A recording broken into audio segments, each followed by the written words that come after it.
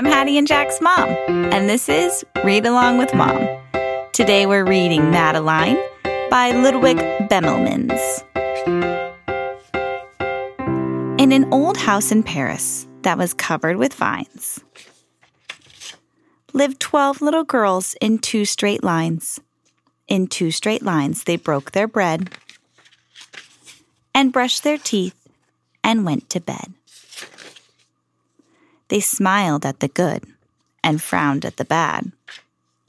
And sometimes they were very sad. They left the house at 9:30 in 2 straight lines, in rain or shine. The smallest one was Madeline. She was not afraid of mice. She loved winter, snow, and ice. To the tiger in the zoo, Madeline just said, "Pooh, pooh."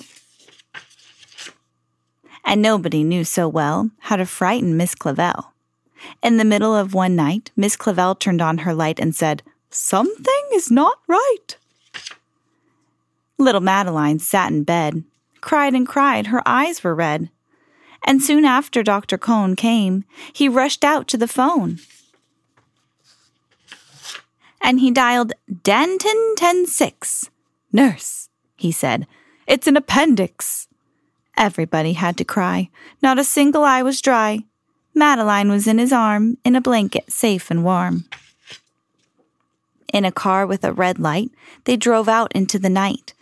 Madeline woke up 2 hours later in a room with flowers. Madeline soon ate and drank. On her bed there was a crank, and a crack on the ceiling had the habit of sometimes looking like a rabbit. Outside were birds, trees, and sky, and so 10 days passed quickly by. One nice morning, Miss Clavel said, "Isn't this a fine day to visit Madeline?" "Visitors from 2 to 4, read a sign outside her door, tiptoeing with solemn face, with some flowers and a vase. In they walked and then said, "Ah!" when they saw the toys and candy in the dollhouse from Papa. But the biggest surprise by far, on her stomach was a scar. "Goodbye," they said, "we'll come again." And the little girls left in the rain. They went home and broke their bread, brushed their teeth, and went to bed. In the middle of the night, Miss Clavel turned on the light and said, "Something is not right." And afraid of a disaster, Miss Clavel ran fast and faster. And she said, "Please, children, do tell me what is troubling you." And all the girls cried, "Boo-hoo! We want to have our appendix out too." "Good night, little girls. Thank the Lord you are well.